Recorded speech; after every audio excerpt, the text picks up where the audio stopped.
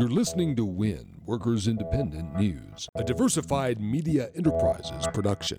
I'm Doug Cunningham. Fiat Chrysler's announcement that it's investing $1 billion in Ohio and Michigan auto plants is being embraced by the United Auto Workers Union. UAW President Dennis Williams says it shows Fiat Chrysler's commitment to the United States, to UAW members and their employees. The UAW says the announcement confirms ongoing discussions the UAW has been having with Fiat Chrysler. The union says the investment will benefit UAW members and their families by providing greater job security and a world-class manufacturing environment. The AFL-CIO says Congress should abandon plans for the reckless repeal of the Affordable Care Act without providing an immediate replacement. Approximately 20 million people have insurance through the Affordable Care Act that they will lose if it's repealed.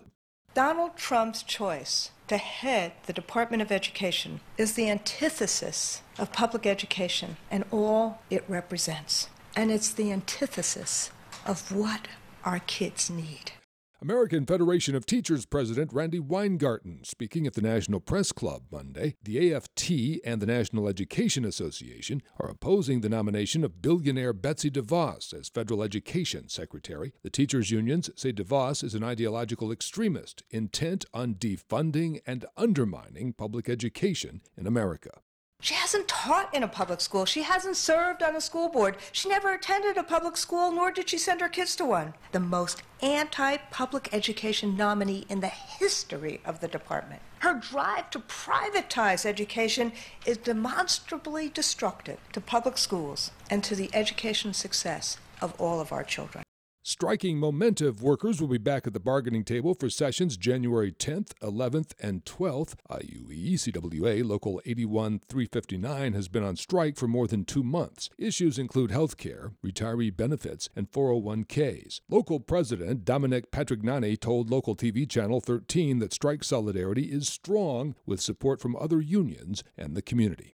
We're in this for the long haul, folks. We're in this to take on corporate greed and to try to do whatever we could to get a fair contract for our members.